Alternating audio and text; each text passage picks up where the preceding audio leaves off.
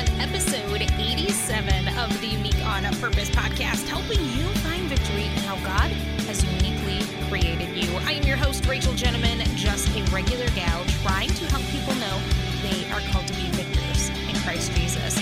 Wife, mother, and author Lauren Hamlet-Williams, she grew up in a church environment where legalism and religion were the norm versus developing a relationship with Jesus. And when at 19, Lauren was raped and found herself pregnant, she wasted no time scheduling her abortion appointment. So take a listen in how Lauren ended up choosing life for her child, which in turn was choosing life for herself. Welcome back to the Unique on Purpose podcast, where we travel to beautiful Wyoming to visit Lauren Williams, who is a wife, mom, pastor's wife, and the author of the new book, Worth It, Choosing Life After Rape, which we're going to talk about in a little bit. But Lauren, thanks for joining me this morning. Thanks for having me, Rachel.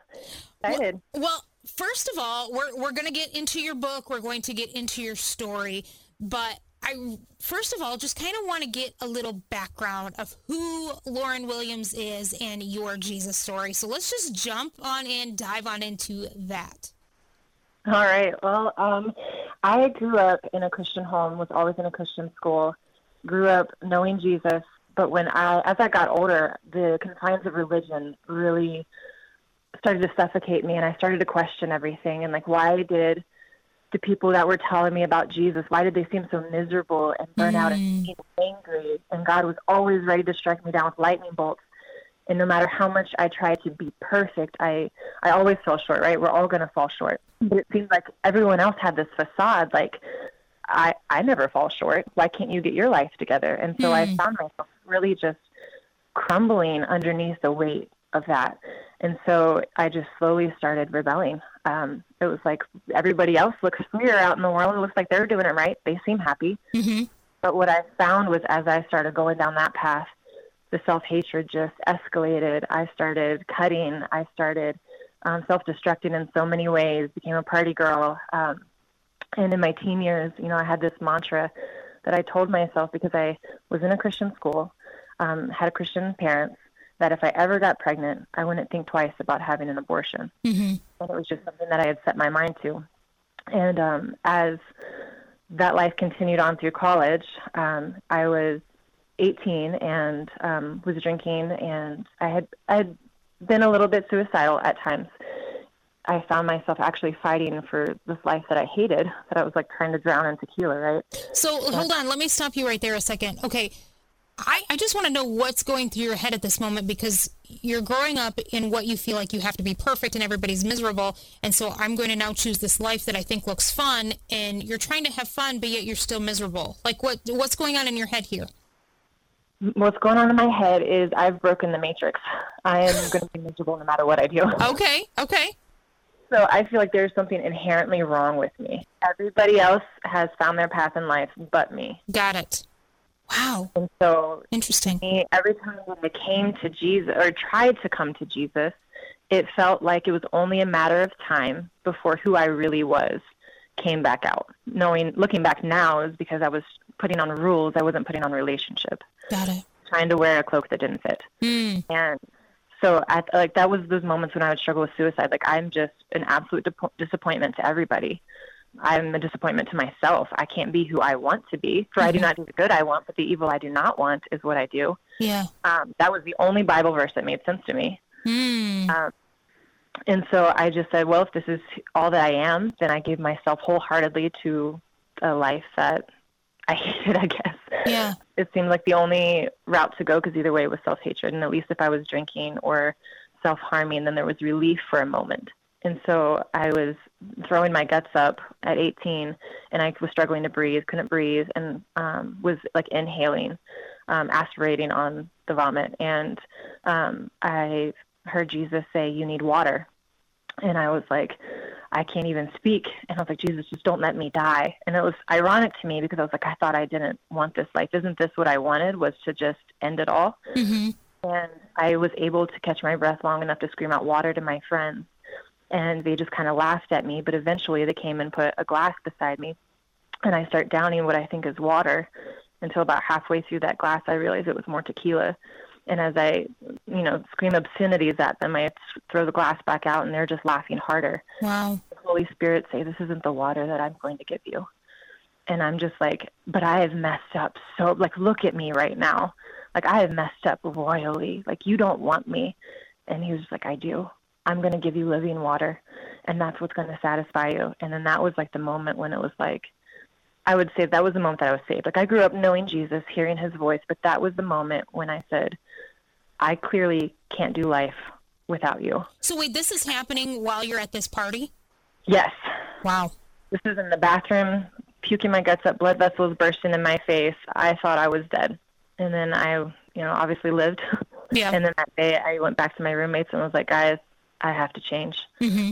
Then it started this whole romance with Jesus, and I was in between classes. I was running back to my apartment just to spend time in prayer and reading my Bible, and I was like, finally. And I found friends that, like, were equally pursuing him. And I finally found, like, this is where I'm supposed to be. And in the midst of all of that, as that semester was coming to an end, I had this moment standing around with a bunch of friends where I was almost taken out of it. And, like, no one had really told me how to hear the voice of God, or that I was hearing the voice of God. Mm-hmm. And in this moment, it felt like I was almost removed from it as I'm watching my friends. We're all laughing and joking and stuff, but I just hear this almost out-of-body experience kind of whisper, you won't be here like this again. And I journaled about it later, and I was like, I can't explain it. I know I'm only 19, I'm halfway through college, but I feel like death is coming. I had nowhere to put that, so I just left it alone. But then a couple months later is where the book picks up, as everything unraveled. Okay, so let's get into that story. So a couple months after hearing those words, what I know now, looking back, was the Holy Spirit, I go back home. College was in Illinois. I go back home to Virginia. And I'm working at a restaurant, and I meet this guy, and I feel this pull, like that still small whisper saying, like, this one. And I see these tattoos all down his arm, and they're like, only God can judge me. I see crosses and rosary, and I'm like, okay, there's some background here. And I can't let go of this nagging feeling that that the Lord wanted me to bring this son back home. And, like, a lot of it I will chalk up to immaturity. Okay. When you're first saved, you're all like, I'm going to save the world. Yes. You get those highs and stuff. And there's no wisdom behind it, right? Yes. Absolutely none. Not even a shred of wisdom. And so I found myself in places that I wouldn't normally have gone, with people I wouldn't normally have hung out with. All to try and quote unquote save these people? Yes. Got it. To be the light. And I felt like because of my partying background that I could be that person. Like, I'm not a prude. I'm not offended that they're smoking right now. I'm not offended that they're high or drinking. And I would, even at 19, like, I would sit down and have a beer with them. Well, looking back, like, well, that was mixture, But I was like, I am in the world, but not of it, just having no grounding for what that would actually look like. And when you're doing all of this stuff, you're not feeling this pull of, I want to get back into this? I mean, your heart was really, I really want to save these people? Yes. I mean, that's a good question. Something to think about. I think, that obviously there were still so many things that God still had to heal in me. And I think probably the biggest temptation, and I think what set me up for disaster, was that I found my worth in the words of men. I think that that's where a lot of the past baggage and immaturity and bad theology, it all just kind of united into this tidal wave. I thought that I was walking in what I was supposed to be, and I thought that when it mattered, my convictions would win out, And at the very least, I thought that, I'd be protected because I was on a mission for Jesus, and so, nothing bad could happen. That was my theology at the time. My. In the midst of all of that, it's July 5th, and I'm sitting in church that morning, and the pastor's preaching the sermon on Ezekiel. And he's talking about the watchmen and how the blood is on our hands if we don't warn the people. And I am convicted to a level that I don't know if I had experienced up until that point. I'm physically shaking in my church seat. I'm scared my parents are going to notice. I'm like, I don't know what's happening to me right now. But I feel this pull, like I need to be bold. I need to stop kind of just skirting around the issue, and I just need to come out with it. Like, we had some some talks. It had been about a month of hanging out with this guy at this point. And I mean, he made it clear what his intentions were, but I had shut it down every other time. Like that he wanted to pursue a relationship with you? I mean, I don't know about a relationship. He wasn't a relationship kind of guy. Yeah. He he wanted to take me to bed. Got it. But I had been around those kind of people before. I had been around them like this, what felt like for years at that point, what felt like most of my life. This wasn't the first time that sexual abuse had come into my life, so it wasn't something that scared me. Mm-hmm. I felt like I knew how to take care of myself. So I went there that night. Like, I just was like, okay, I'm doing it. I'm going here for you tonight. And so I texted him and said, hey, can I come over? I want to talk to you. And he's like, yeah, just you and me. Like, let's have a conversation. So wait, I just want to stop just to clarify. You're going to this guy's house who's made it clear he's wanting to sleep with you, but you're going there to share the gospel? Share the gospel, to invite him to church. I felt like I had, tried to share the gospel enough. Like, I'd asked him about his tattoos. I had kind of broached things like, no, I'm not going to sleep with you. Like, I love Jesus. Like, we had those conversations. Got it. And it never stopped him from trying, but he also didn't push it. Mm-hmm. We all still hung out. He lived with a bunch of our coworkers. So, like, whenever I came over, it'd be a bunch of us. They would all, be getting drunk and getting high and stuff. And I'd have like a beer or two. Not enough for me at the time. That wasn't enough to really do anything. I guess I'd feel a buzz, but it wasn't enough that like I was impaired. Mm-hmm. So when I came there that night, I'm thinking this is going to be just like every other time. And I get there and there's a whole bunch of, like, there's a party going that I like was not normal. And so I was confused that he didn't tell me that all these people were going to be there. And when he opens up the door for me, I see that he's already high and like he had a beer in his hand. So I'm like, great. He's already like, I can't talk to him now. And I'm not going to talk to him in front of all of these people. So I was like, well, I'll just hang out and like, we'll have a moment alone. And so I grab a beer and I just hang out. And at one point I sit down just to watch a movie, and I don't know at what point everybody left the room. It seemed like everybody either went to bedrooms or they went outside for a smoke, but then it was just him and I. And then that was the night where the fight ensued and I was raped. In that moment, like that night, I just remember like crying out to Jesus, like, forgive me. Like, I blocked hearing his voice because I didn't want to hear the disappointment that I had become this person again. Yeah. And I was just crying out for forgiveness. Like, why did you ever trust me with this? This is all that I am. And when we were interrupted, a coworker came in, and so I booked it, grabbed my stuff, and it was my chance for escape. And he followed me out, and when he did, his voice had changed. He was, it was just different. I heard remorse in his voice, and it stopped me enough to be like, I can't deal with this right now, but like, we're fine. And so I go to leave, and on the drive home, I turn on the radio, and that Casting Crown song, Slow Fade, starts playing. Mm-hmm. It's a slow fade when you give yourself away. It's a slow fade when black and white turn to gray. And I just realized like that's what had happened. I had turned black and white to gray. What was actually happening? I couldn't see what I had really opened myself up to. And so I just raged the whole night home. Like, the Lord was trying to speak to me, like, this isn't who you are. This isn't who, like, come back. But I wouldn't hear it. I just screamed at him, like, this is all that I am. This is all my body's worth. And went home that night and, was cutting and stuff. And like, that was the only way that I found relief at that time. Had you stopped cutting before, like after giving your heart to Christ, and this is kind of the first time you're starting to cut again, or had you been doing it the whole time? It was always a temptation because that's always how I had calmed myself down from crying. At that point, it had been a few months. I had been what I would call clean for a few months, but it was always a temptation just right there. Mm-hmm. Yeah, so it was definitely opening doors back up to everything. And then a month later, in that month, I pushed Jesus away wholeheartedly. I become that monster again. I'm like, I can't do this. My mom was like, who are you? Like, I just saw you on fire. Like, what is this? And I'm like, yeah. Don't talk to me. Like, I was angry at her. I was angry at everybody, really, because I was angry at myself. Mm-hmm. And then August 2nd, I walked back into work, and I am so tired. I'd been sleeping for like 3 days. I'm like, something's wrong. I think I'm sick. look up my symptoms and it's like pregnant. And I'm like, oh, not me. That's someone else's story. Yeah.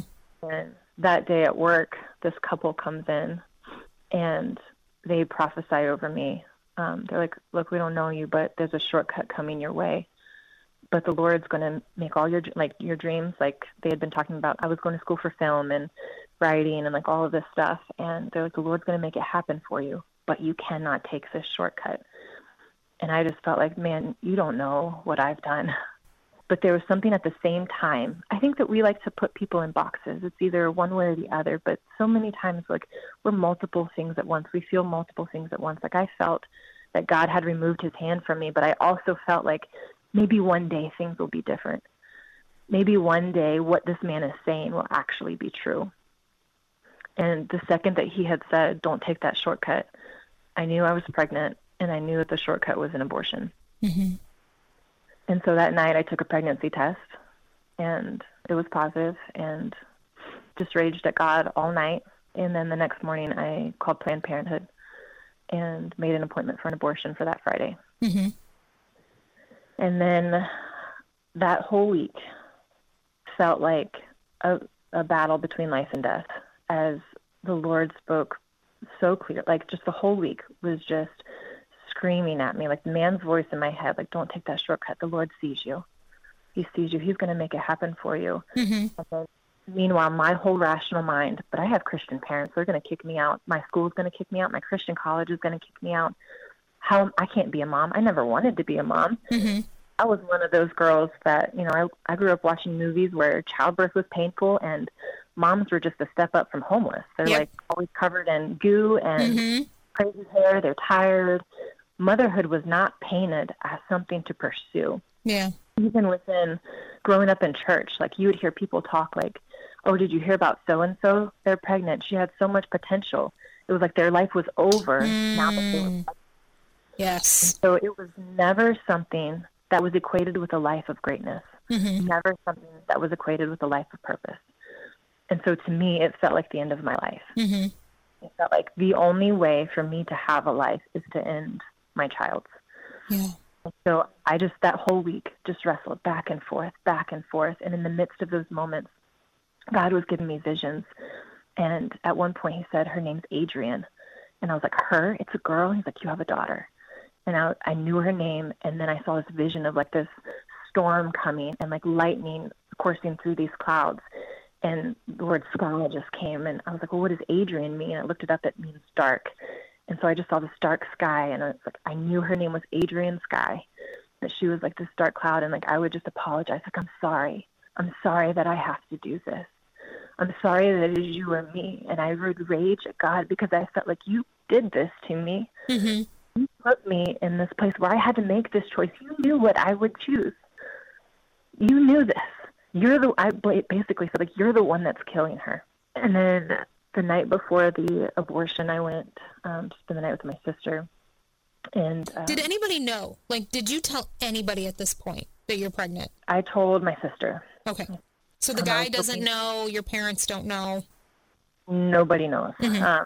Well, I guess I had a friend that night I told, he helped me pick out the pregnancy test. And he stayed up with me that night just crying with me. But parents don't know, hadn't told baby daddy yet. That night my sister just looks at me and she's like, you'll regret this for the rest of your life. She's like, I know. The scar is down my wrist. And I'm just like, I know that this is what she's talking about. Like, I will make myself pay for it for the rest of my life. Oh, wow. Yeah. She just looked me in the eye and she was like, just think about where you'll be, like in a year, in 2 years. Do you think anyone's going to care that you have a child? And I was like, but I'm going to have to, I'll quit college. She was like, there are so many other colleges. She was like, you can live here. She was like, no matter what happens, like, I'm by your side. And just knowing that everything else fell apart. I had my sister stand by me, just one person. There's seriously like nothing like a sister that will tell you what is up, but you know they'll be there for you. That's amazing. I love that. She was willing to like go with me if that was absolutely what I chose. Mm-hmm. She would have hated every moment of it. But she was also willing to tell me like the hard truth, like, this isn't actually what you want. I know you. And she gave me the power, and I just said, okay, I'll go through with it. Because I kept having these visions of like me and this dark-haired little girl her dad was Puerto Rican and I'm blonde. So like to see these visions of like me and this dark-haired girl just seemed utterly impossible. Mm-hmm.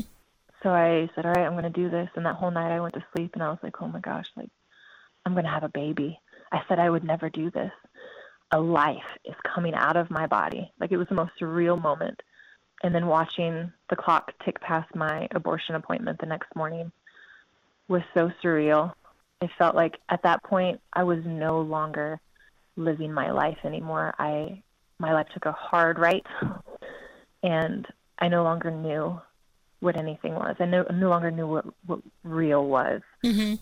Now, I want you to stop right there a second, because in your book, you said this, and it really caught my attention. You were angry with God, you're yelling at him, and you said, "Why do you care about this baby's life more than mine?" Explain the thought behind that. I think that anyone who listens to, especially at this time, I feel like the pro-life side has gotten better, but at that time, the pro-life argument just screamed about the baby. Mm-hmm. And it cared nothing for the woman. Mm-hmm. I look at these women that are protesting for abortion. I just see scared women. Mm-hmm. Future life going up in flames because of a culture that has told us that, you know, a life being a mom, like you can't pursue your dreams. You can't do anything of importance. You're just confined to stay at home and be covered in snot and strawberry jam and to wear the same clothes for 3 days in a row. And that wasn't the life that I wanted. I thought that I was going to do great things. I thought I was going to make films in Hollywood and write stories that changed people's lives, not be a mom. Yeah. It just seemed so small. And so it felt like everything that when I felt like the Holy Spirit was pushing me to choose life, that he was pushing me to choose her life, what I didn't know at the time was that Jesus was pushing me to choose her life because it was also choosing mine. Mm. Chose my life before I ever could choose mine. Mm-hmm. And it was his pursuit of me. Like ultimately, like that's the whole theme of the book, Worth It, is that when I chose life, it wasn't just that I chose my daughter's life. I chose my life. Mm-hmm. I chose a life that was free of regret and remorse. It was a life of beauty and love that I could not have fathomed. I was spared from a life of shame and regret and pain because he pursued me so hard during that time of my life. Mm-hmm. So how long then were you angry with God? You've decided, I'm not going to have an abortion. Are you still mad at God at this point? Or are you starting to submit to him? I am submitting to his plans outwardly, but my heart was still so distrustful. Yeah. It was like, all right, I'll do this your way, but I am very upset about it. Yes. I went kicking and screaming. Mm-hmm. It really took years. It took layers. And how he ultimately pursued me was through my husband. I met my husband when I was 6 months pregnant, and his pursuit of me was Jesus's pursuit of me. It was a Hosea story. Yeah. Just how he came after me and was like, but I've done this and I'm pregnant. And like the Lord told him that I was pregnant before I did. He just made the choice right then and there. Like, I'm called to stay with you. Mm-hmm. I didn't know that kind of love. I couldn't fathom that kind of man. Mm-hmm. And so every time that I tried to push him away, he came in harder. Mm-hmm. And he came in loving more. Mm-hmm. And the Lord just over the years started to slowly erode those walls and that fortress that I'd built around my heart and say, this is how I pursue you. Mm. I had so grown up ingrained that God was just waiting with lightning bolts to spite me. Yeah. I couldn't fathom a God that saw me at my worst and pursued me and said, I want you. And even in the writing of this book, there are things, the Lord's so gracious, he heals us in layers. I think to give us everything at once would be too overwhelming for our physical bodies. But even in the writing of this, there was still distrust and feelings of betrayal that I was holding on to that I didn't know until sitting down to write some of this. And he just started peeling away, and I read about that in the book, those encounters that I had even in the writing of this. Mm-hmm. It was healing those places where I was still angry and had no idea. Mm-hmm. And I want to talk more about that, but I want to rewind a little bit because I know there are questions that people are probably asking right now. One, I want to know how you told your parents and how they took it. Oh, Lord. I took the coward's way out telling my parents. I left a letter on their bed when they were taking me back to college. So the day that we left for college, I left a letter on the bed, and I knew that it would be a couple days before they would get back. Mm-hmm. I just waited for the phone call. And when my mom called me, she was like, hey, I have this letter here. I haven't opened it. Is there anything you want to tell me? And I was like, no, just go ahead and read it. Really? She wanted you to tell her first on the phone before she read it? She knew. Oh. So if you were to talk to her, the Lord had already prepared her. Oh, wow. She said that she knew the moment, she knew the night that I came home. And she heard me falling against the wall as I made my way to the shower that night. And she said she knew then. And Jesus just prepared her and prepared her heart. And Wow. I'm so thankful because they were able to give me so much grace. Mm-hmm. Like I came in the letter hard. I came in so angry in that letter, just angry at religion and angry that my life had turned out this way. And my mom and dad both came in with so much grace, and it totally undid everything that I thought that reaction was going to be. Mm. I had prepared myself for the worst, and they gave me the best possible reaction. It was, okay, how can we support you? How can we love you through this? Now, did you say in the letter that it was from rape? No, so I didn't know that it was rape. Okay. In my mind, rape was you were drugged at a bar Mm-hmm. and you didn't remember it. You might wake up and find someone doing something to you, but it wasn't something that you were conscious for. You know, I'd only watched like Law and Order SVU. Right. That was my understanding of what rape was. It was a stranger. It was in a back alley. It wasn't someone that you knew. It wasn't someone that you were friends with. Mm-hmm. And it couldn't be someone that you liked. Like outside of this interaction, this guy was a guy that I liked. Mm-hmm. He was funny. He was the life of the party. Like he was otherwise a good guy. I didn't have a box for that. It wasn't until later I had a conversation with my mom, and she was like, Lauren, can I just ask, like, how did we get here? You were so on fire for God. How did we get here? And I told her how things happened, and I told her about that night, and she goes, Lauren, you were raped. And I said, no, I wasn't. And she was like, yes, you were. And I was like, but I went there, like I knew him. She was like, rape isn't just strangers. It's not just by people that we don't know or people that we dislike. And so that hit me. And I was like, I really pushed it away because one, I didn't like the feeling of being a victim. My self-hatred wouldn't allow me to be a victim. Mm. And so it really didn't allow me. I mean, it was probably years, honestly, probably not till the Me Too movement that I confidently said that it was rape. And part of the reason in the book, I go into the details of that night. And the reason why I do is because for years, I scoured the internet and other books to try to find if I could find anybody that had a story like mine. Yeah. Someone just tell me what this was. And so I did that so that other women can say, this is my story, unfortunately, but at least now I know. Mm-hmm. I have peace, and now I can heal. Mm-hmm. Until we name it, we can't really heal from it. Yeah. And then did you, I mean, I don't know what else to call him, but did you tell the baby daddy? Like, how did that conversation go? Oh, when I first told him, I mean, so during the time that I knew him, a woman had shown up and had said, hey, this baby's yours. And overnight, in an instant, he became a dad of this infant. And I was so taken aback and shook by that. And he was just kind of like, this is cool, while he has a joint in one hand and a baby in the other. And then when the party started, he would go lay his infant down on the floor. And I just watched in horror as this baby was just left on the floor. No crib, no nothing. I saw how he was as a dad. I mean, to him, it was no big deal. Mm-hmm. And so when I said I was pregnant, you know, it wasn't his life ending. His life was whatever. Yeah. And so he was like, great, we'll do this. But then I was like, look, after I had chosen life, I was like, I'm going to go through with adoption. I was like, I can't be a mom. I never wanted to be a mom. Mm-hmm. And then when I finally had that last conversation with him, he was like, you can't do this. This is my child. I was like, I have a say in this. And I was like, you gave me a say that night, and I lost it. And it was almost like in that moment, whatever hold he had on me was finally broken. I found my voice to tell him, no, you don't get to have a say in my life anymore. Mm-hmm. And that's part of what I go into in the book too, is like, I didn't stop having a relationship with him because I didn't know what it was. I just knew something had been taken. Mm-hmm. So now I found my worth tied to him. And so in this moment when he's like, you can't give her up for adoption, all of that was broken. And I was like, nope, this is my choice now. And this is what I'm doing. And then, you know, we kind of cussed each other out for an hour. And then that was the last time I talked to him. So he didn't sign off or anything? I know I'm getting a little personal. I just... Like legally? Yeah. So that would have been August or September, beginning of September.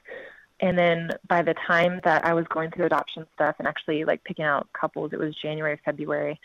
And when they said, okay, we have to have him sign off on this, my mom was like, no, this was rape. And they were like, it doesn't matter. Legally, he has to sign off on it. And my mom was livid. But this is absurd. Probably because he wasn't charged, right? That's why he still has a choice, I'm assuming? Legally, just if you know the father, you have to have them sign off. Got it. Okay. And the adoption counselor was like, listen, I've had to walk women into prisons to go find the father. Really? Like, that is the extent. So, like, to me, I feel like that's probably something that needs to change in our justice system. Oh, my word. Yeah, because like you said, you didn't give me a choice that night. Why do you get this choice now? Wow, I didn't know that. Okay, sorry, continue. Yeah, so I feel like nobody knows it unless you're faced with that situation. And so she said, listen, all we have to do, since like I didn't have his number anymore, wasn't in contact with him, she said, we write a letter, we give it to his last known residence, and he has 30 days in the state of Virginia. It might be different for other states, but in the state of Virginia, he had 30 days to respond. Mm-hmm. And he didn't. And so at the end of those 30 days, they said, legally by the state of Virginia, his rights are terminated. Oh, no way. All right. So that's a thumbs up? Yeah. Okay. So then I had the couple picked out. Yeah, so we were moving forward with that. But then 2 weeks before, my parents sat me down and were like, they were bawling their eyes out. And I was like, oh, no, what am I walking into? And they just said, Lauren, if you want to keep this baby, we'll help you. Mm. I was like, I've already picked out this couple. I was like, I'm 2 weeks from giving birth. I can't do this to them. Mm-hmm. We just all sat there at the counter and just cried. And my dad, who was very soft-spoken, doesn't really speak. And when he speaks, it's emotion-packed and it's, life-changing kind of words. And he just said, Lauren, this is the rest of your life. This couple will have an opportunity at another child, but you'll never have an opportunity to hold your first child. And when he said that, I just knew I was born to be a mom, despite what I had told myself all of those years. And I said, okay, I'll keep her. So unfortunately, I had to go back and, talk to the couple and say, that I wasn't going to go through with adoption. And that was so hard. Mm-hmm. I loved them. I know that either way, my daughter would have been set. This couple loved Jesus. They were a worship pastor's couple, and they would have been amazing parents for her. But I felt like, and even the moment when the man said, don't take that shortcut, something in the back of my mind said, this story one day won't be just for me. So it's not even the shortcut of, I don't want to say adoption is a shortcut, but even keeping her was a part of that prophecy, was a part of that story. Wow. Yeah. So I always felt like there was something bigger than I could see, and I didn't know what it was until it started unfolding. Mm-hmm. So now let's fast forward. You've given birth to your daughter. You name her, what is it, Adrian? Is that what you said? Adrian, yes. Yes, what the Lord shared with you. And just a few months ago, you met this guy who has been pursuing you. What is going on in the midst of you've just given birth, you're keeping a child, and yet you have this guy that still wants to pursue a relationship with you? Yeah, so what was crazy is the day that I went, because I was trying to hide it at college, my pregnancy. And so he didn't know when he asked me out that I was pregnant. I had morning sickness so bad I lost 20 pounds. Like, you couldn't tell I was pregnant until I was maybe 6-7 months pregnant, which was a blessing. But as one of my roommates started talking, and it got to the college, and they were gracious. They're like, we just want to pray for you. And I was like, thanks the Lord for real Christians. Yeah. They're like, we're not kicking you out. Like, we just want to pray for you. But I knew that I had to tell Alex, my husband. I didn't want him to find out from someone else. So were you guys kind of dating or just? We were dating, yeah. He had Okay. asked his girlfriend, and I had tried to be like, listen, dude, you want no parts of this mess. Like, you don't even know what you're getting into. Mm-hmm. He was not, he was not having, he was like, no, I just, no pressure. Let's just see where it goes. It doesn't have to be serious. So we had been dating for maybe 3 weeks, and I went out to lunch to tell him, and I was like, there's something I have to tell you. And he goes, you're pregnant. And I was like, how did you know? Who told you? Like, thinking that he had already heard it. I was like, dang it, I wasn't fast enough. Yeah. And he looked shocked. He looked as much like taken aback as I was. And he was like, God just did. And I was like, what do you mean? Oh, like God at that moment? Like in that moment. He had wow. no idea until that moment. And he said, he's like, well, I was like, did God tell you anything else? And he said that you need me as much as I need you, and that I need to stay with you. And so then, he stayed with me, but we kind of always talked about like, well, I'm going to give her up for adoption, and then we'll see where our relationship goes. But that night that my parents will talk to me, I was like, I have to tell him, like, I'm going to be a mom now. Like, this is what I'm up for. He thinks that I'm giving this kid away and that we'll be able to be together. And so I called him up and I said that I was keeping her and stuff. And he's just like, there was something that day at lunch that the Lord showed me that I didn't tell you because I didn't want to freak you out. But he gave me a vision of you and I with a dark-haired girl and 3 other blonde-haired babies. Oh, wow. He said, I kind of always knew that you were going to keep her and that we were going to be a family one day. Mm-hmm. And, who is this guy? Like, that's all my mind at this point. I'm used to guys that are like party guys. They're with you one minute, they're with another girl the next. Like, that was the life that I knew. Yeah. I was not able to process who this man was. Mm-hmm. So a couple months later, he gets a job as a pastor, and he comes back and proposes to me. And so we were engaged long distance for 2 years. And the way I look at it, like the night that I gave birth, he Skyped in that night. This was before FaceTime. So he Skyped in and like he saw her the night that she was born. So to me, he's always been her dad. Yeah. He was there. God provided him before she was even born. Mm-hmm.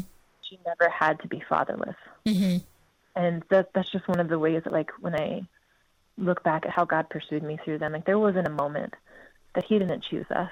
Mm-hmm. There wasn't a moment that he said, all right, well, you chose life. Now my hands are off. Yeah. He became so intricately involved in every detail, providing for us as a good dad does. Mm-hmm. And I think that's important to share because I don't think people see that in the Lord. But now I want to fast forward. So that vision came to pass. You are now married and you have 3 extra children with blonde hair. And the 6 of you are living in Wyoming and pastoring. And now you decide, I'm going to write this painful story down. And I'm going to create a book. What led to that? Gosh, it was 2019, and the pro-life and pro-choice debate is escalating. It suddenly just feels like it's at the forefront of everything. Mm-hmm. And I'm listening to the arguments, and I'm just keeping quiet because even at this point, I would say I felt too much for the woman. Like, I understood why they were choosing abortion. Yeah. They felt like it was their only way. And yeah. So I didn't feel like I wanted to get involved in the debate because I was like, listen, I feel too much for them. Mm-hmm. I was that woman. It is only by the grace of God that I didn't go through with my abortion. Mm-hmm. And the pro-life side seemed so angry and judgmental and harsh and condemning. And I was like, this isn't how you pull women into life. And then I start hearing the pro-life side thrown around because then the rape and incest statistics get thrown in. And, well, that's only 1% of cases. And righteous anger started boiling up in me as I'm just like, we are that 1%. I was like, that's our story. That is our life that you're just throwing around as a statistic in this argument. Mm-hmm. You guys are just going back and forth at neither one of you changing your minds. Mm-hmm. And neither one willing to concede on anything. And I just felt the Lord say, you have a voice in this. And I was like, I don't want a voice in this. And he had to really bring me to a place where I would be okay with whatever people said about me. The fear of man was heavy in my life at that time. And I was not willing to step out and say anything. Mm-hmm. I wasn't even willing to go public with our story. And because I knew I didn't want to be lopped in with the angry pro-lifers, and I didn't want to, obviously I wasn't for abortion, but I understood women wanting to choose. Mm-hmm. And so the Lord also had to really solidify, like, look at your story. Like, did I have you just choose life for her, or did I have you choose your life? Ooh. And then I saw, like, he really changed my heart on this. Like, these women, almost like they're heading towards a cliff, and they needed someone to say, stop. Mm-hmm. Stop going the wrong way. Mm-hmm. He chooses your life too. And when that message got solidified in my gut, then I found the courage to write. Mm-hmm. Because I never wanted to just tell my story to be used as ammunition in a debate. I never wanted to tell my story just to tell it. I wanted it to change people's life. I wanted it to change women who were heading for that cliff to turn back around, to look the Creator's eyes and just see the love that he has for them. Mm-hmm. That's what I wanted my story to do. And so it took a couple years. And at first I thought I was going to make it into a documentary first, but I had a dream where Havilah, who I didn't really know at the time, someone had just sent me a message, like a sermon by her, Havilah Cunnington at Bethel. Which is how we met. So if ever, like, just to clarify for those listening, that is how Lauren and I met, was through Havilah. It's through Havilah, yeah. I had this dream in 2021 where I go up to Havilah and I'm just like, hey, I'm trying to do this documentary. What do you have for me? And she was like, honestly, like, I can't help you until you write a book. And I was like, I'm not writing a book. Like, I'm not a writer. I'm a filmmaker. I'm going to write screenplays. Like, that's what I went to school for, was writing screenplays. And to me, a book was less than. Like, I was really snooty about it. And I woke up that day and I was like, that was weird. And then my phone dinged and I forgot that I had signed up for Havilah's emails. And it was like something to the effect of, like, you have a book inside of you. Like, the world needs your book. And I was like, okay. Pause. And then so, like, I took time to pray about it and I was like, all right, I'll start writing. So I started writing the first couple chapters, but then just could never finish it. Like, didn't feel like I knew where it was going, what I was really saying. I was like, I don't want to just tell the story. Mm-hmm. I wanted to have a message. And then it was through when Havilah said, I've started this author school. I was like, you're joking. So I signed up for the informational meeting. At this point, I'm like, this is absurd. I didn't even know that she had written books at this point. Yeah. And so I signed up for just the informational meeting. And I'll be darned, Rachel, if in the meeting she goes, listen, there's some of you who have callings on your life, but I can't help you until you write the book. It was word for word what she said in the dream. She's so prophetic, it's ridiculous. Like, that's amazing. So I'm just bawling, and I was like, Jesus, I don't have the money for this class. And he's like, I'll take care of it. And he did. Within a matter of weeks, the money came in. Wow. Then, wrote the book. And it was through that class that, honestly, like, everything that, you guys did for us and pulling out all of that stuff, where I found my message. It was writing for that one, that avatar. And I saw, like, what is the thing that people keep telling me about my book is your vulnerability. Like, I go places that I haven't honestly read in another Christian author because we're too scared to. Yeah. We're scared of judgment from other Christians. We're scared that if we expose those places, that people will think that we don't need to be in leadership, that we don't need to have a voice. But everyone, this is the human experience. And I think that we really shortchange the church and our impact in the world because we refuse to be vulnerable. And so I wrote to the level of vulnerability that my 19-year-old self needed. Mm-hmm. I needed this book at 19. Yeah.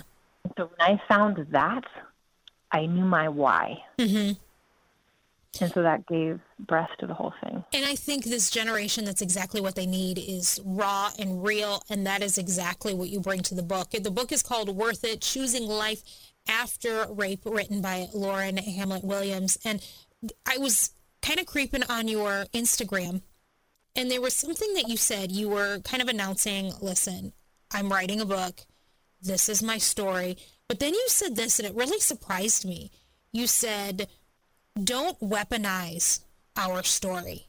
And you were talking about don't politicize our story. And you kind of alluded to it a little bit a few minutes ago, but go dig into that for a minute. What was your fear with weaponizing your story, or what did you think people were going to do? My biggest fear is that, oh gosh, how do I word this? My biggest fear is that pro-life people will take our story and say, see, this is what is supposed to happen, and they will not see the woman. If you read my story and not see a very scared, lost 19-year-old girl, if you are not burdened for that scared woman, you have no business opening your mouth.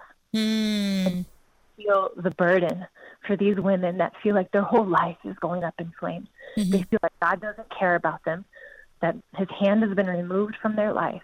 Until you feel that burden, I feel like you can't speak about this. Because anytime that we do, then we're not speaking from a place of love, and then we're playing a symbol. And that is mostly what I feel like the pro-life movement. There's some exceptions. Now, can I just stop you right there a second? And I'm only asking this because I don't want to get off topic, but you are also from the Bible Belt. Yes. And I feel like that's more of the attitude from the pro-life movement in the Bible Belt. I am not in the Bible Belt, so the things that you're describing, and you're describing what other women have described that come from the Bible Belt, I don't see it. So do you think that is, and I'm genuinely asking, do you think that is an attitude that is more in the Bible Belt than you would see maybe in Michigan, where I'm from, or the Northeast or the West? I don't know. What are your thoughts on that? You know, I think it goes one or two. I've rarely seen people toe. There's like a very fine middle line of love, where we love in truth, but we also don't like escape out on like the reality of the situation. And I think that it's so hard for people to toe that line. I think we run the risk. I mean, I don't know about Michigan, but it doesn't surprise me that it's Bible Belt located. But even when I get online, I mean, I don't know where everybody's from. But there's such a polarization. It's like we have to either be, we either have to be yelling for women to choose life with our picket signs. I hate the signs. Which I hate that. I hate that so much. But anyway, yeah. Who has ever changed with a sign? Yes, thank you. And then no matter what side it is, if it's pro-life or pro-choice, whose mind was changed? Nobody's. Yes, we're just in an echo chamber. Yes. As soon as we put down, this is what the Lord showed me before I wrote the book. He gave me a vision, and it was me, it was on a platform, and both of me and this other woman were in tall, bar top kind of chairs. And I got down off of my high chair, and I knelt down and washed her feet. And the Lord said, this is what I want you to do with your message. Wow. When the church can take that posture, what do you need? How can I help you choose life? Now, I know that there are people and there are foundations that are doing it, but there are still, even in the writing and the launching of this book, a very well-known podcast said, yes, Christians, it's okay to call women evil for choosing abortion. And I was like, how is this? That's really a great witness. Oh, my gosh. Is that what Jesus did? But there's so much of that being perpetrated, just put out there, and it's like you're just polarizing us. Instead of putting us on opposite sides, where can we agree?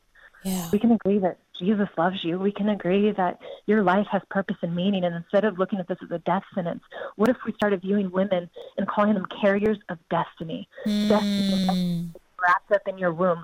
We need to change our language about how we view, even the church. A woman gets pregnant outside of wedlock, she's the pariah. She's the scarlet letter. Just finish the sentence. If I'm pregnant, my life is over. Yeah. Mom and dad are going to kill me. It's all language centered around death. And it's not just the church, but even outside the church, you hear that. Well, if you're pregnant, your life is over, and that's why you have to have an abortion. So it's it's in both when you think about it. Yeah, yes, it is. And it's a culture of death.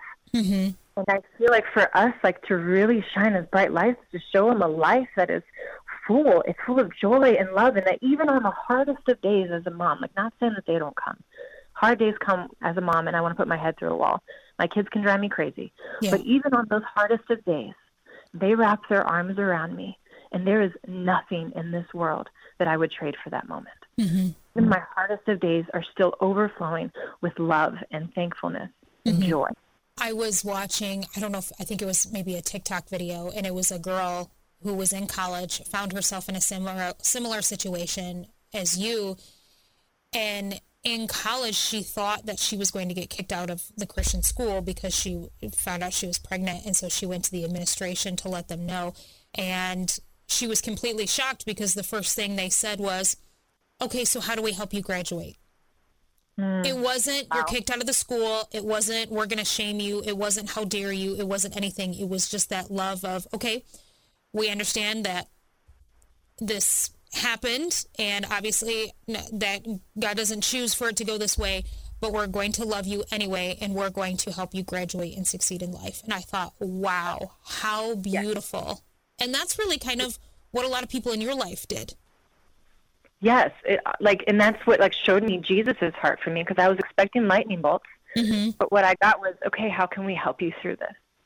And that's really Jesus's heart for women. When you get that, when you have Jesus's heart for women, for life, I mean, then there's no end to how this could go. The beauty that can come from this.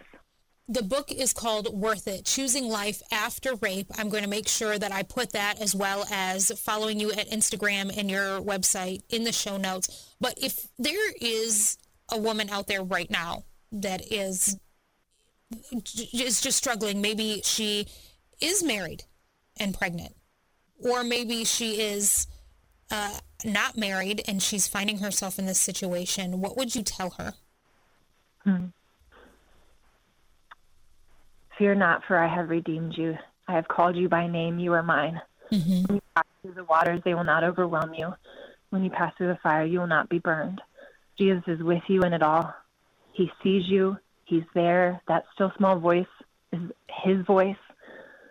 And he is pursuing you, and he is loving you, and he will give you everything that you need, as long as you trust him and you open yourself up to him. I love that. One more question before we go. Do you think Adrian saved your life? I mean, I reserve those words for only Jesus. Jesus saved my life. Because before let me rephrase that. Do you think Jesus used Adrian to save your life? Yes. I think that I thought that my purpose was outside of being a mom, but then Jesus showed me that all those dreams that I had, dreams of greatness and purpose and meaning, they didn't have meaning until I had her. So her life was really what blew meaning and filled the hollowness of my dreams. I didn't know what kind of films I was going to write. I didn't know what stories I would write until I had her, until the love story that unfolded with my husband. Everything that God poured out was just meaning to all of those dreams. And so I guess also to the woman who's in this place, God cares more about your dreams than you do. He placed them in you. And so he is more faithful to fulfill that destiny in you and that purpose and that calling than you are. Yeah. So when we leave that in his hands, there's no end. To him who is able to do immeasurably more than we could ever ask, think, or imagine, according to the power that's at work within us. That is who God is. He's not a small God. He's not wanting to squash your life. He is wanting to raise you up. And I really feel like the battle right now is against family and against mothers and the children and legacy. And right now, if you're a mom, you are the front lines of the battle right now. You're not backseat. You are front lines, raising kids. I think another turn that happened for me in my mindset was I felt like everyone was doing important work out there. Yes. And when I saw my kids as those that I was witnessing to, those that I was ministering to, when that shift happened, why do I think it's more important for me to go speak to 100 people and change their family's life and not start with my own family? My 4 kids are going to be world changers. They are my arrows that I'm unleashing to the gates of hell. And so when you look at your kids that way, your parenting shifts, and it's no longer I'm just trying to get through the day, but it's how can I bring heaven to earth right here in my living room? Yeah. And it's reaching the world. We have this desire to reach the world because there's glory in it. There's not a whole lot of glory of changing diapers and sweeping up Cheerios and stuff, but really it's only it's the glory that God's going to reveal to when you're not going to know until we get to heaven, the glory that is going to be shown because of what you chose to do. Again, the book is called Worth It, Choosing Life After Rape by Lauren Hamlet-Williams. I'm going to put the book in the show notes. Please get a hold of a copy. It's going to change your life. Lauren, thank you so much for being here today and just really being vulnerable with your story. Thank you. Thank you for having me. What a pleasure. Thank you. Thank you for listening to today's episode of the Unique on Purpose podcast. And thank you, Lauren, for being vulnerable and sharing your story. Click the link in the show notes to pick up a copy of Lauren's book, Worth It. Unique on Purpose is available on iTunes as well as Spotify or wherever you listen to your podcasts. Don't forget to share, download, and subscribe. And remember, you were created unique on purpose. You are loved, and because of Christ, you have been made worthy. I'll see you right back here next time.